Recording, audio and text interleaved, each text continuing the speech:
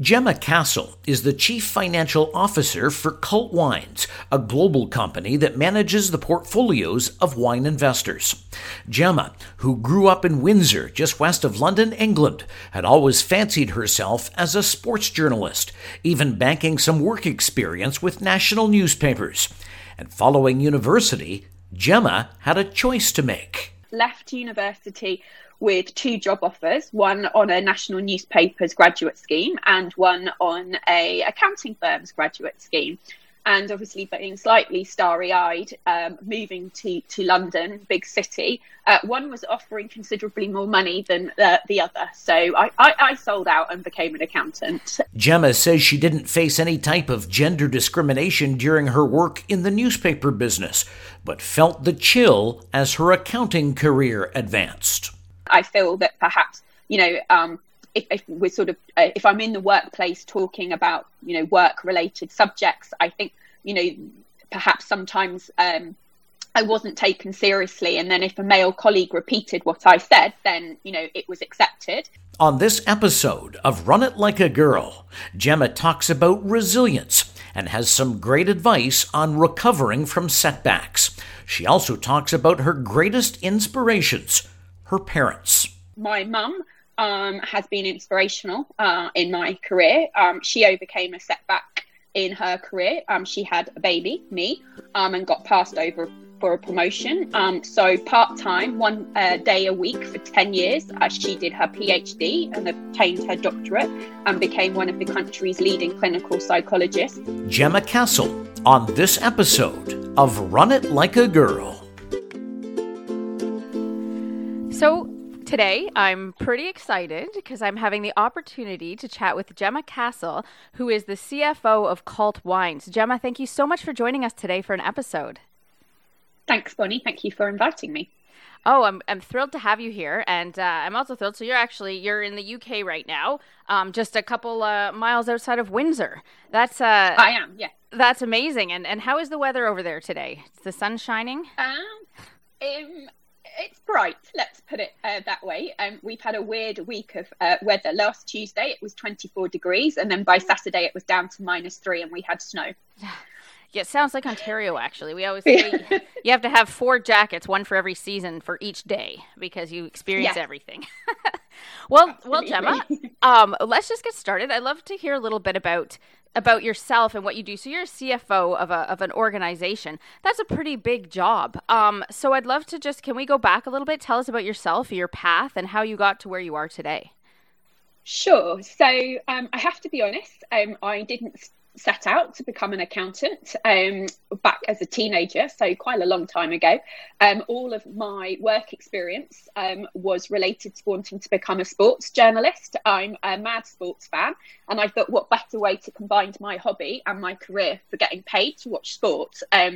So I did some work experience on national newspapers, working in the sports departments and also on sports TV shows. I went to university and did a politics and international relations degree.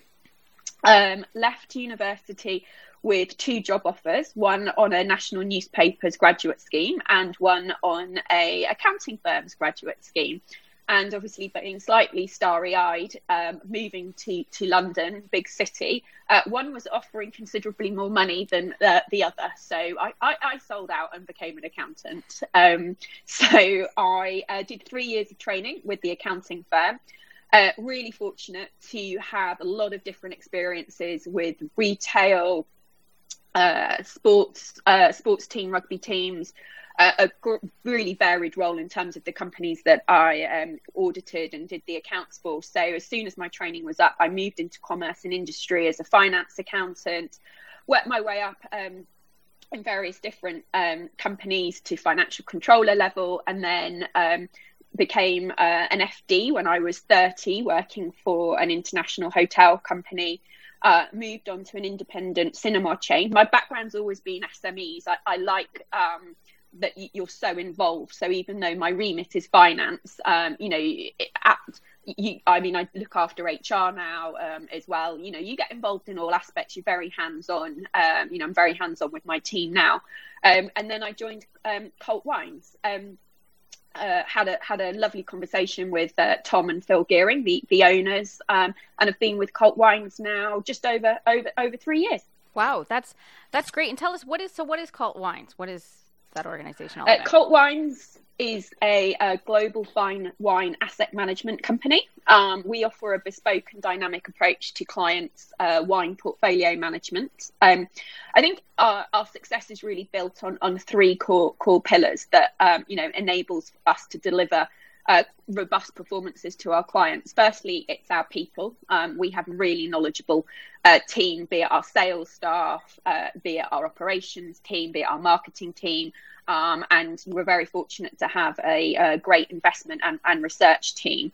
And that's supported by an ongoing investment in technology. We're doing a lot of work with artificial intelligence at the moment, so we're enabled to offer a very analytical approach. And as well, our buying team have very good access to some of the world's leading allocations of wines. So, that really enables us to be able to deliver a very high level of quality service to our clients. That sounds so interesting. And actually, I want to take it, if you can, even more basic than that. Like, what does it mean to be an organization like Cult Wines? Like, what do they actually do? What services are you providing to clients? So a client will come to us. They'll either come onto our website. They might get referred by an existing client. They might see us in social media. They might get referred by a partner, and they can invest at various levels of investment. And some clients might have some wine knowledge. Others might just see it as an alternative investment to maybe a more mainstream investment portfolio. And so, depending on their level of investment, they'll have a conversation with a portfolio manager, and the portfolio manager will sort of understand, what they're looking to achieve in terms of return, potentially how long they might want to hold the investment for, what's their sort of risk level like, and then cultivate a portfolio which hopefully suits their needs. And obviously deliver a successful return for them, and then it's the role of the ongoing role of the portfolio manager to notify the client if there might be we might be running a campaign, be it on Premier or be it Super Tuscans, that they feel that their client might like to invest in. Oh, that's so interesting. So, and the wines that they can invest in are all over the world then? We primarily sell Bordeaux and Burgundy wines, but we do champagne, we do Italian wines, particularly Super Tuscans. We have a ongoing relationship with the Antinori family in Tuscany, but also New World wines as well. But sort of 85% of our business is Bordeaux and Burgundy wines. I think that's so interesting. That's very cool. It's funny to get to hear so many different stories about women that are doing things in fields that I really didn't even know existed that much. And actually in the wine industry itself, there are an increasing number of female producers as well. So the Antinori family is headed up by a female producer. So is Chateau Angelus as well. So there are an increasing number of female producers too. That is also awesome.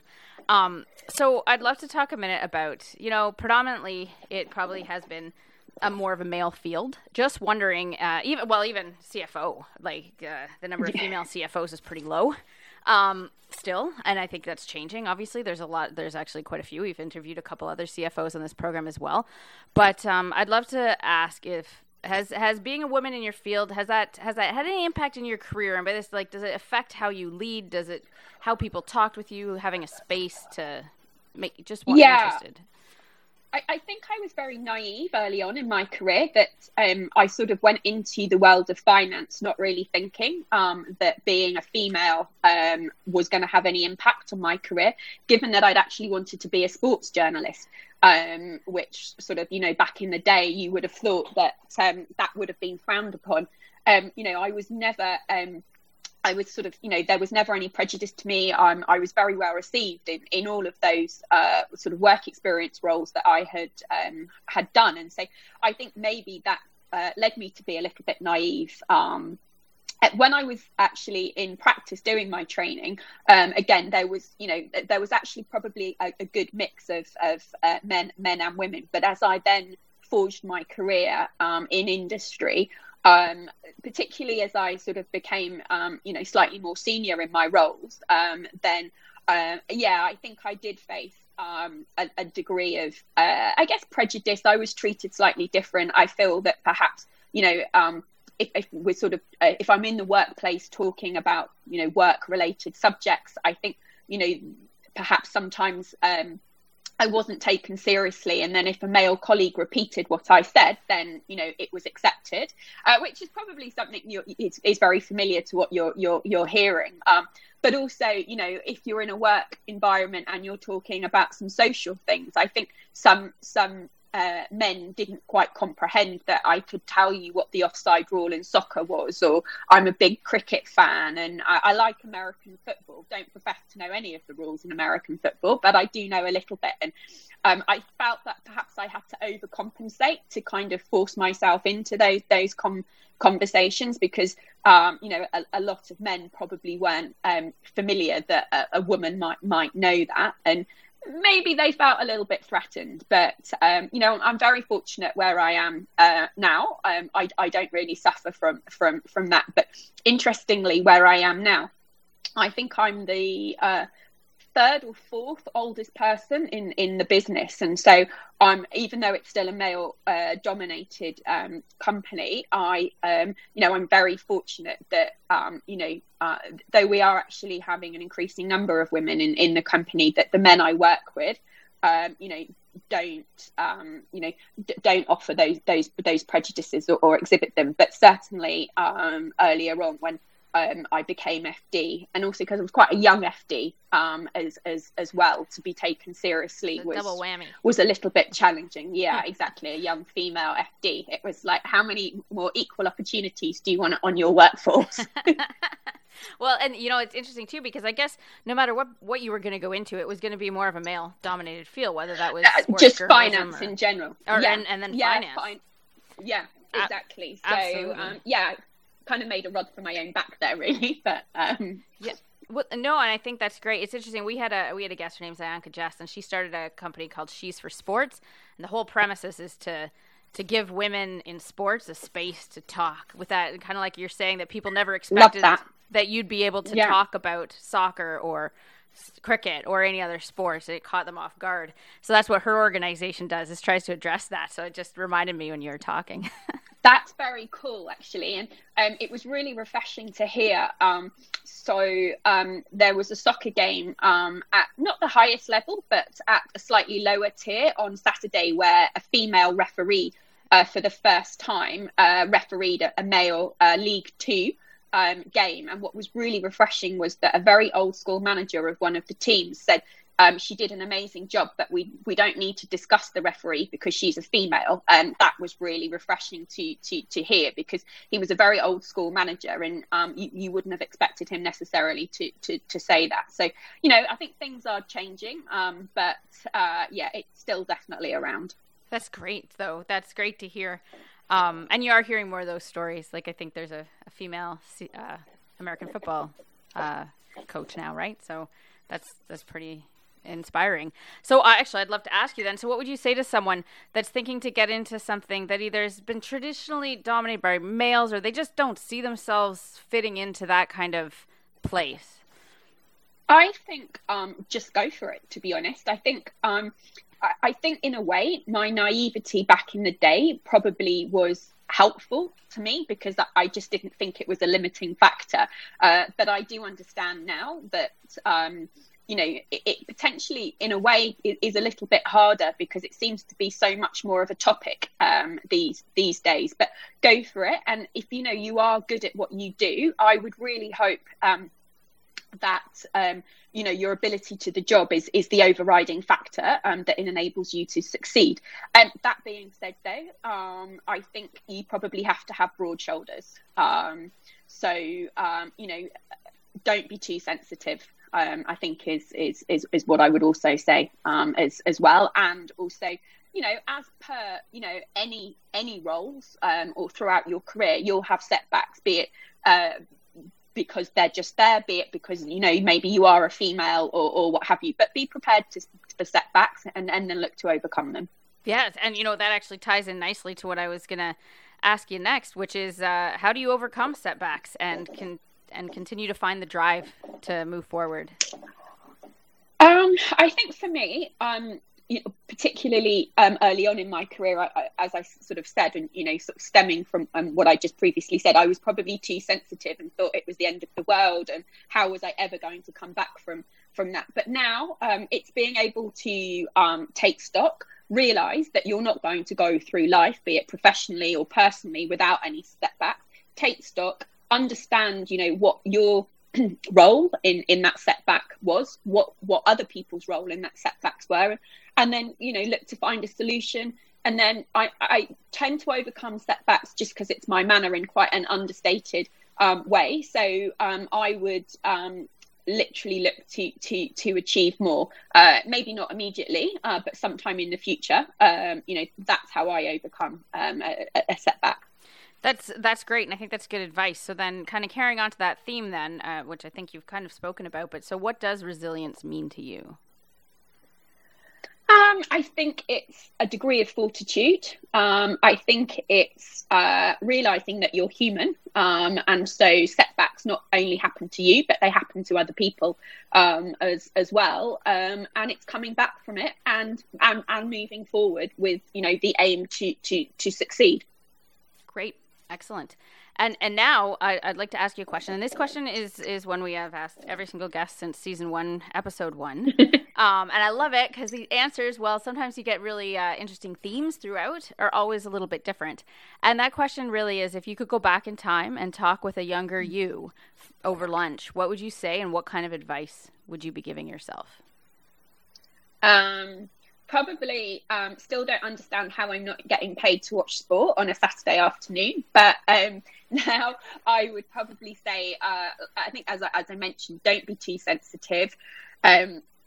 Please don't try and think you're going to please everybody all of the time, because that has taken me, and I'm still probably not 100% there to realise I'm naturally a people pleaser, and it does take me a long time to necessarily, and even now I try and please everybody, and then I take a step back and I'm like, why have I made the same mistake again? So I think 2 things really: don't be too sensitive, and understand that you're not going to try and please everybody all of the time. I think the please everyone is such an interesting point too, because I think so many people do that, and all it ends up doing is your life can spin out of control pretty quickly if you're not saying no, or you're not looking at things. If you try and please people all of the time, A, it's exhausting, and B, you're probably going to end up upsetting more people in the end. Yeah, absolutely. And that's a lesson that, at least for me, takes over and over again to learn, it seems. Yeah, absolutely. Yeah. Well, that is actually the end of the formal questions, but we have a few more we'd like to ask you, and basically we call it the Fast 3, and what it is it's a great way for myself and listeners to kind of get some sources of information. I kind of build my reading book around it and what I'm going to read next, so it's very good for me. But so I'm just going to ask you 3 questions, and interested in your answers. So the first is, what is your favorite podcast or source of information? 2 things. It depends really on what I'm looking to listen to, what the subject matter is. But if it's wine, as I mentioned at the start, we have an extensive in-house team. So I will always go internally or to our maybe Twitter, some of our social media feeds at Cult Wines UK. We publish extensive investment guides, general wine-related articles. But if it's something more sort of social, outside of work, a big fan of cricket. There's an amazing podcast called Tail Enders with a Radio 1 DJ, a current England cricketer, and another guy. It's hysterical and it's funny and offers really good light relief. Awesome. And what are you currently reading? I'm reading this very cool book called Olive, Mabel and Me. I was living on my own at the start of lockdown, and we have a sports broadcaster here called Andrew Cotter.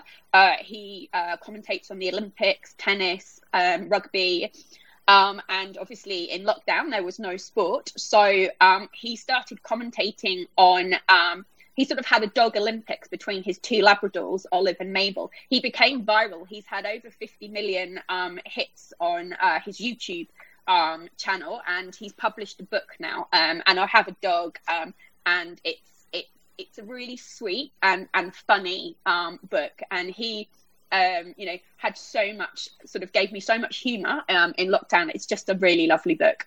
That's awesome. I'm gonna check it out. I'm gonna go find his YouTube channel after this. Yeah, it's very good. It's hysterical. It's very clever. It's very witty, and the dogs are adorable as well. Amazing. And what kind of dog do you have? I have a boxer called Bruno. I bore the whole company to death. He's my baby. He's not really a baby because he's 40 kilos and 4 years old. But he's my pride and joy. Amazing. I love boxers. My husband would love to have a boxer. We have a chocolate lab and he's beautiful too. But beautiful. But boxers are pretty special. It requires a lot of exercise. Good thing you live where you live. Yeah. And my final question is, who is currently inspiring you? I have to say, and it's probably a bit of a cliche, but it's my parents, really. My mum has been inspirational in my career. She overcame a setback in her career. She had a baby, me, and got passed over for a promotion. So part-time, 1 day a week for 10 years, she did her PhD and obtained her doctorate and became one of the country's leading clinical psychologists. And my dad, he's currently suffering from leukemia, which has been more challenging in lockdown. He is phenomenal. Out on the golf course. You wouldn't have a clue.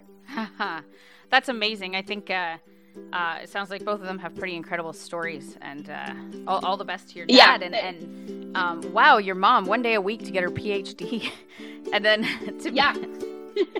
that's pretty incredible. Well, Gemma, I want to thank you for taking time. I know how busy you are, and it's right in the middle of your day. So thank you so much for taking time to come on our show and chat. It's been really great. Thank you very much for inviting me, Bonnie. Run It Like a Girl is hosted by Bonnie Moak. Brian Long is the producer. Web design and technical assistance provided by Dan Moak. And music courtesy of the talented Brooklyn Gillichuk.